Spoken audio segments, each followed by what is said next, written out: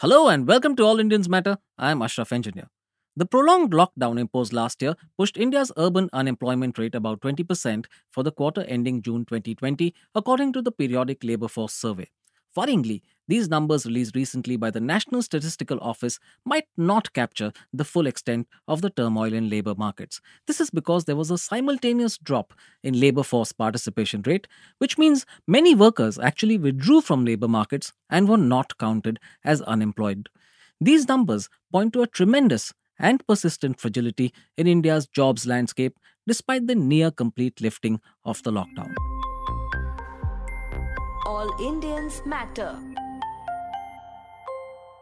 If you thought that it was only rural unemployment that rose during the pandemic, think again.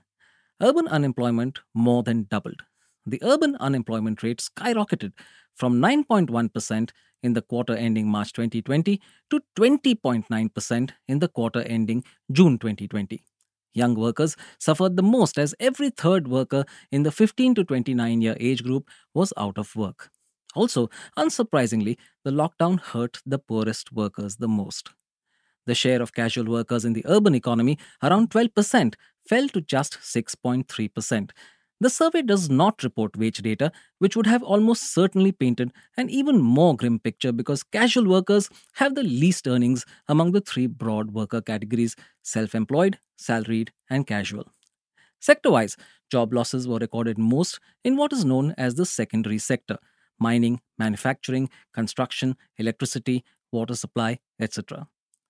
As the overall number of jobs plummeted, the share of agriculture and services in the remaining jobs increased. That's not necessarily great news. The rise in self employment and shift towards the services sector, both because workers had no other choice, underscore the distress in labor markets. Think of it as someone who had a regular job in a manufacturing plant being forced to set up a fruit stall to eke out an unreliable living now. The survey seems to have got the data right.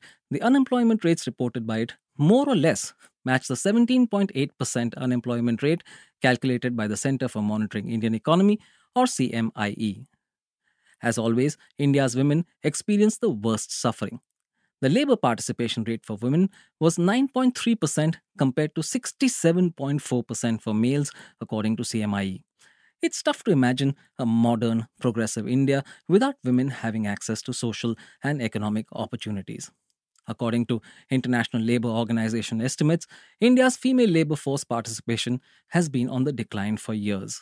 It was 32% in 2005, but only 21% in 2019. You could blame it on a variety of factors, as diverse as patriarchy and mechanization. In the case of the latter, women tend to be laid off first when jobs become redundant. While much is made of the private sector's growth, it has not been fast enough to absorb the increase in female labor supply.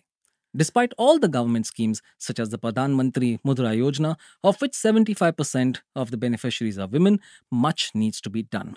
For starters, the data the National Statistical Office gathers should capture women's contribution to the economy through paid and unpaid work better.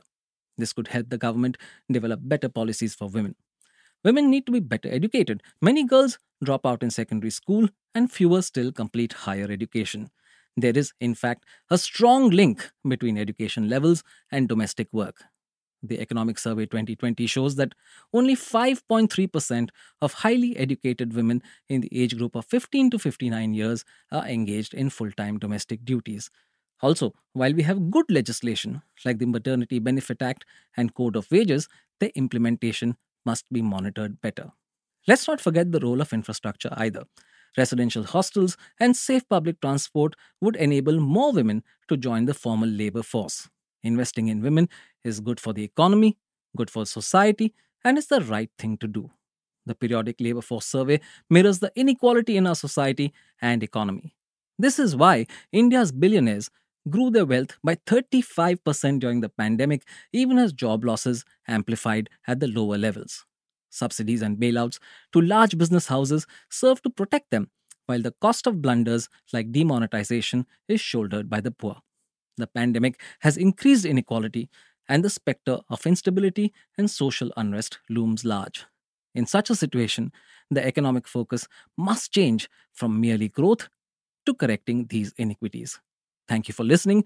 please visit allindiansmatter.in. That's ALLINDIANSMATTER.in for more columns and audio podcasts. You can follow me on Twitter at Ashraf Engineer. That's ASHRAFENGINER. And All Indians Count. That's ALLINDIANSCOUNT. Search for the All Indians Matter page on Facebook. On Instagram, the handle is All Indians Matter. Email me at editor@allindiansmatter.in. Catch you again soon.